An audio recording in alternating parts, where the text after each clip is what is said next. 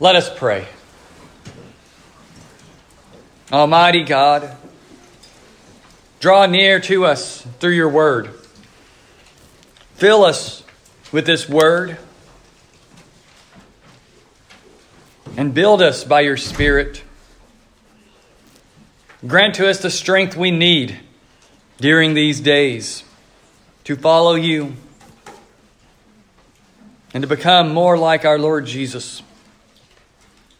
Guide us in your truth and drive far from us all things that would hinder us and that would draw us away from what you have given to us in Jesus our Lord. This we do ask through that very same Jesus Christ. Amen.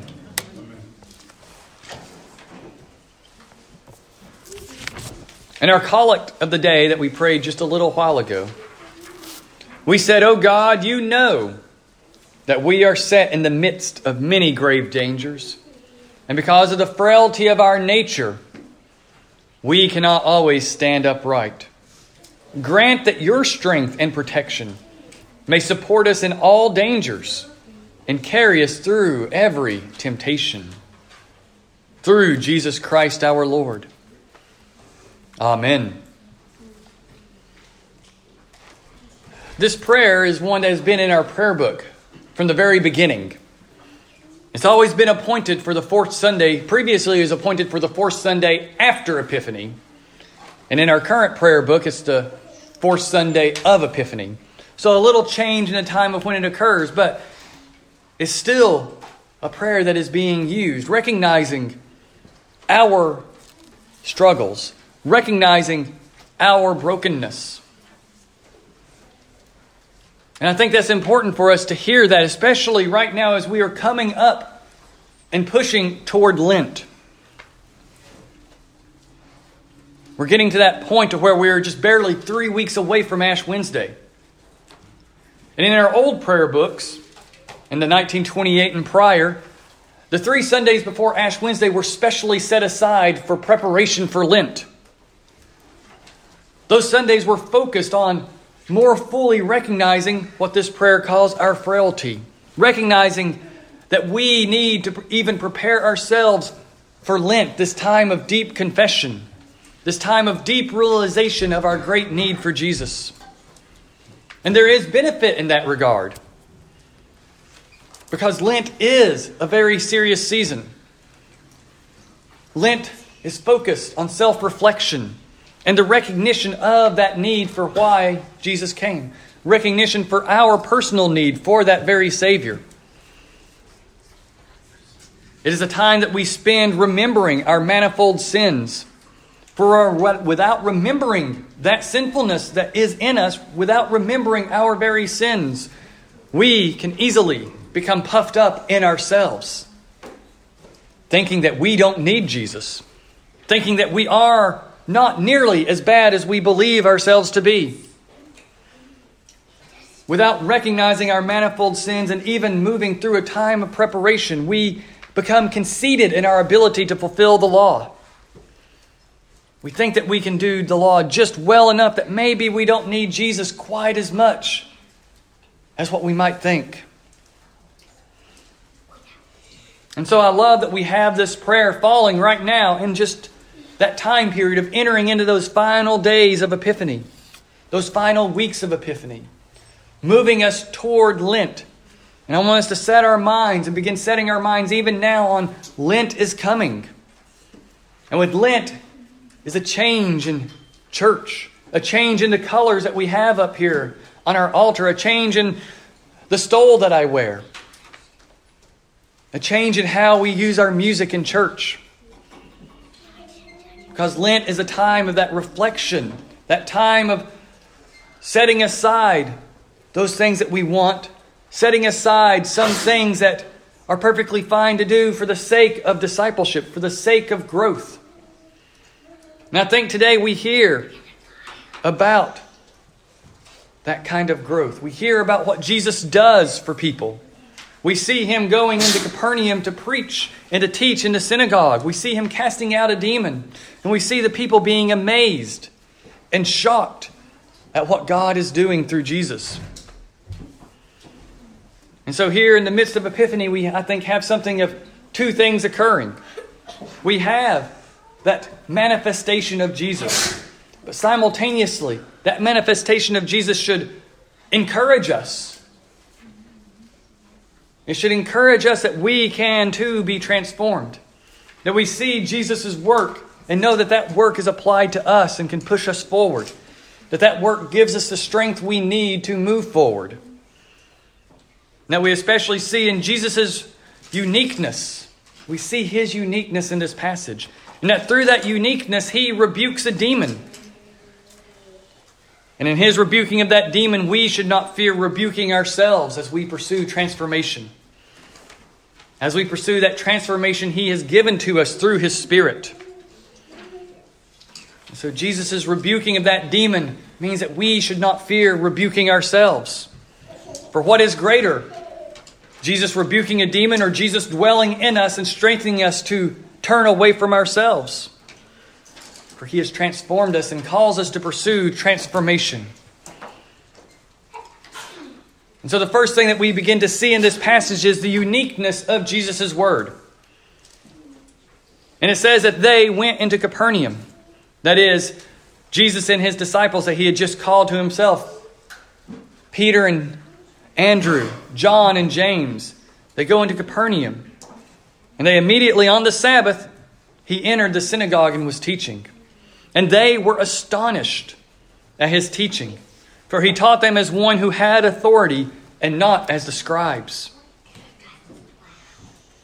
It's so easy to overlook this very quick introduction to what's happening in this passage. What I love is the setup here is that they went into Capernaum. What's wonderful about that name Capernaum that I've learned over the years is that it means city or village of consolation. The city of comfort. And here on this Sabbath day, great comfort will be poured out for the people. As Jesus expresses His unique word, as He makes Himself known and manifests Himself through His teaching. And on top of that, on the Sabbath, He entered the synagogue and was teaching. What's crazy to me to think about is, as we move through this story, there's a demoniac in the synagogue. In the place where God's word is taught, where God's word is learned, where the law is considered and turned over and made known to the people. And we know that where God's word is, there God's Spirit is. There was a demoniac. There was a man possessed with a demon.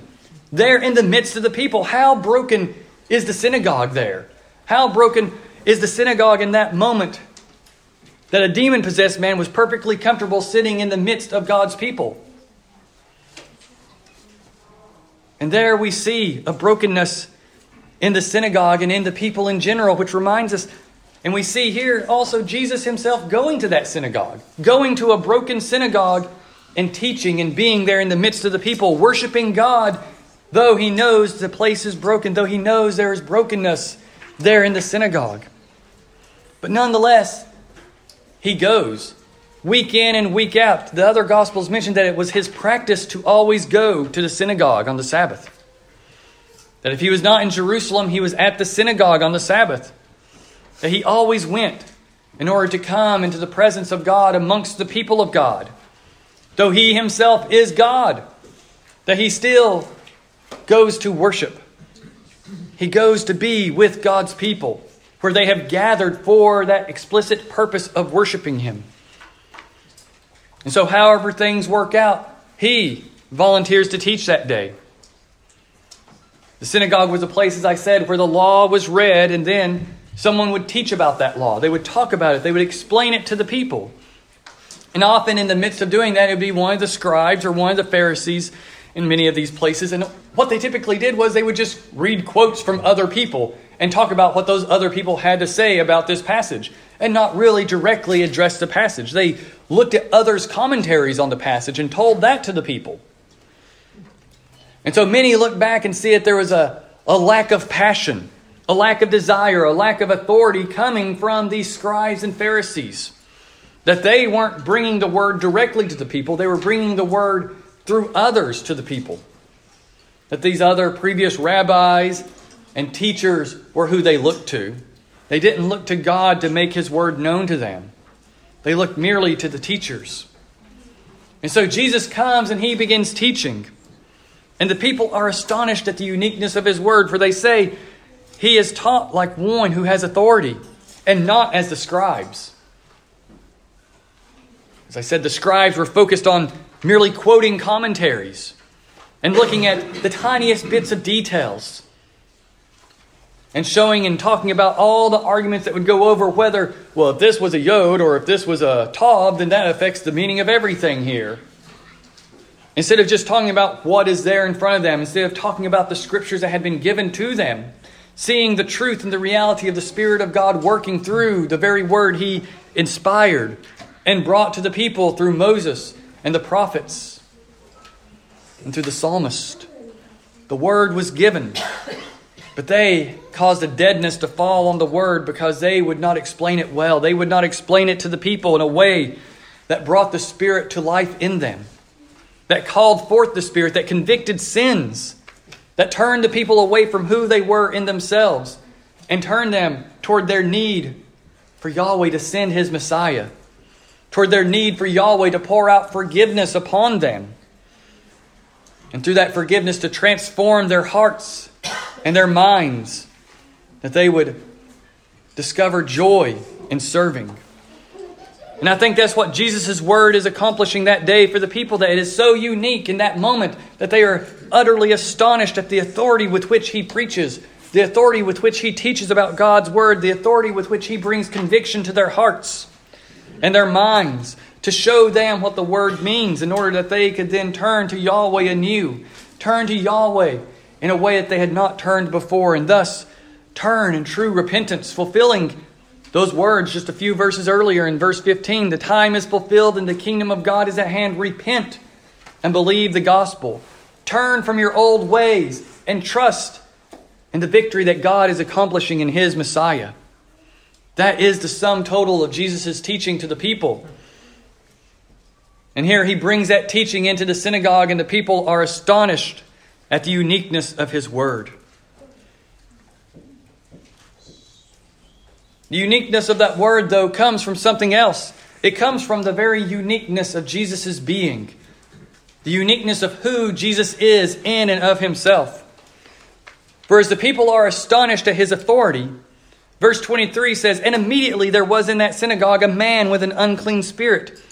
And he cried out, What have you to do with us, Jesus? What have you to do with us, Jesus of Nazareth? Have you come to destroy us?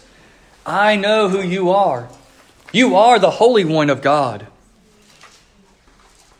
Here, the very thing that so many of us are blind to is completely apparent to this unclean spirit. He had come in with this man into the synagogue, and he had possessed this man. And hearing Jesus' authority, hearing His unique word, he cries out, What have you to do with us, Jesus of Nazareth? He recognizes Jesus as the man from Nazareth, but he recognizes something more deeply in this man from Nazareth. That He is the one who has come that has the power to destroy. That can push away the demons, that can overcome the power of the demons over people. I know who you are, the Holy One of God. And that is the uniqueness of Jesus' being, that He is the Holy One. He is the one who is set apart by God to do the work of God, to accomplish the work of Messiahship, to accomplish the work of new creation, to accomplish the purifying of creation itself. The driving out of the brokenness, the driving out of the sinfulness, the driving out of the waywardness and the lawlessness that has come to exist in creation because of the work of the devil. And tempting and deceiving Adam and Eve and leading Adam into sin. And thus tainting all of the human race with a sin nature, tainting us with frailty. For as our collect again says, we are in the midst of many grave dangers, and because of the frailty of our nature, we cannot always stand upright. That is where we are. We are frail beings who cannot stand upright. We are frail beings who not only can't stand upright, but are in the midst of many grave dangers. Many dangers that will do us great harm and drive us from the faith. But here we have Jesus in His uniqueness, being the Holy One of God, being the only begotten Son of God. the one who is true God and true man, the second person of the Holy Trinity. He is the eternal God in human flesh, come down to save us, come down to cast away the unclean spirits, to cast away Satan and his armies who would do harm to creation, who would do harm to humanity. Jesus comes to undo them. And that is why this unclean spirit responds with, "Have you come to destroy us? Because I know who you are. You are the Holy One of God. You are the one who has that authority. And I see that authority and I recognize that authority and know that you can undo the work I am accomplishing." So this unclean spirit wants nothing to do with Jesus, seeing who he is, seeing what he is, seeing what he can do, and knowing what he can do. And that it flows out of the uniqueness of who he is, that Holy One of God. The one who has come, God in the flesh for us. And that is one of the central points of our faith, is that Jesus is God in the flesh. He is not just a very good man, a very good prophet, one who attained a higher usage of the Spirit, who is filled with the Spirit so much that God calls him his son, just like he calls us sons. But unlike us, Jesus is not adopted into the family of God. He is by nature one with the family of God, for he is God himself. He is one with God the Father, for they share the very same nature, the very same essence, along with the Holy Spirit. And that is why the demon here says, the Holy One of God, that you are the one who has been set apart, for you are the Son who has taken on flesh and has come into this world to accomplish the work of the Father, to accomplish the work of Yahweh, to bring about redemption, to bring about recreation, to bring about this driving away of Satan's forces from this world. That is what Jesus has come to do, and he rebukes this demon. And we see now the uniqueness of Jesus' action that comes from who he is and his words. In verse 25, Jesus says, or the St. Mark says, "But Jesus rebuked him, saying, 'Be silent and come out of him.'" Two things are happening in Jesus' action here. He rebukes and he speaks. His words are spoken with a rebuking authority. This rebuking of the demon is his exercise of total power over the demon. That as God himself, he has that power and authority to simply rebuke the demon.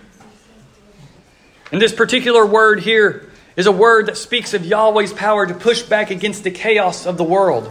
Throughout the Old Testament, it is used often to speak of God's authority. He rebukes the winds and the waves at the Red Sea. He rebukes the nations. He rebukes Satan himself in Zechariah 3. It's the very same word with the same meaning and usage, that Jesus rebukes this demon with all the authority of Yahweh himself. The very authority that Yahweh used over the Red Sea when the Israelites were leaving Egypt. And he pushed back the waves with the wind and made a dry path for them to go across. The same kind of authority that we hear the angel of the Lord use in Zechariah 3 when he rebukes Satan himself as Satan tries to condemn Jonathan, the high priest. Jesus here rebukes the demon. This rebuke is a call to an absolute desisting and stopping of what one is doing, of what this demon is doing. And the words that he uses are, "Be silent. Come out of him." Jesus isn't being milquetoast here. This phrase, "be silent," we might think that, well, that's a pretty polite way to speak to a demon. But it's only for the fact that it also means shut up, stop, and hush. It is a phrase of authority, a phrase of command, a phrase that is full of passion against this demon. Jesus cries out, "Be silent and come out of him." Jesus silences the demon immediately, while the demon is speaking about who Jesus is and using this man to be his mouthpiece. Jesus quiets him immediately. He rebukes him with his power, and he speaks words of authority over him to shut him up. That word, "be silent," also means to muzzle. is a muzzling of one's mouth, a closing it up like you would muzzle a dog's mouth to keep him from biting someone, like you would muzzle an oxen's mouth to keep it from eating. And so Jesus muzzles this demon with his words. Be muzzled. Be quiet. Stop talking. We muzzle animals to keep them quiet and to bring them under control. Likewise, Jesus here muzzles this demon and exercises control over him by saying, "Come out of him." And the unclean spirit immediately leaves him. Yes, he causes physical things to happen to this man. He begins to convulse in pain and to cry out. But the demon comes out of him merely with the word of Jesus. He shuts the demon up, muzzles him, and casts him out of this man. And again, this uniqueness of Jesus' action is responded to with absolute astonishment. The people are beside themselves and amazed with what has just happened here. They were amazed at his teaching just a few moments before, and now they see power and a new kind of authority that even unclean spirits obey Jesus.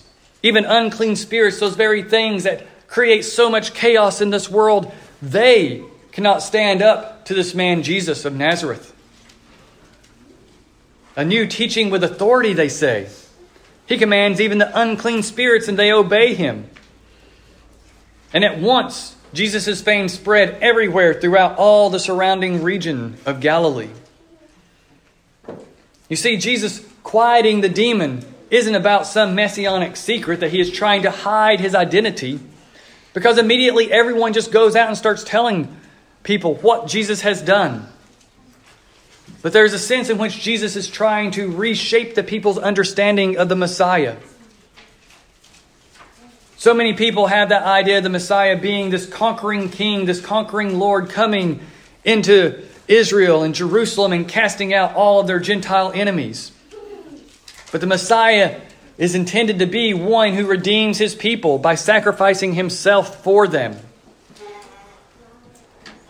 And so Jesus is working through his manifestation, through his revealing, through his words and his actions to recreate their understanding, to reshape their understanding of the Messiah, not as one who conquers physical enemies, but as one who casts out spiritual enemies, who conquers the spiritual brokenness within us, who casts out the sinful nature that we have through his death and resurrection to undo us in order to remake us. And Jesus' rebuking and casting out of this demon should encourage us that as Jesus could stand before that demon and cast it out, Jesus himself comes and dwells in us this day. By word, by faith, by his sacraments, he comes and dwells with us. That we might be transformed, that we would be empowered and strengthened, that we can muzzle the very sin that is in us, that we can muzzle our sinful actions that afflict us. We are filled with the power of the Holy Spirit dwelling in us by the work of Jesus, so that we can rebuke ourselves, so that we can stop ourselves, so that we can put down that which would drive us from our Savior. The Savior is who we need, not ourselves. We are called to death in our walk with Jesus. And he empowers us to enter into death, for he has died already for us. And he has been raised to new life, that we too in our death would be raised to new life. And in that being raised to new life, we are given the power and the authority to muzzle ourselves, to embrace the change that he brings about, to embrace the transformation he has given to us through his death and his resurrection, that we could walk this path as new creations in this old creation world. That he transforms us and begins to drive us away from that which we used to be, that we would become that which he desires us to be.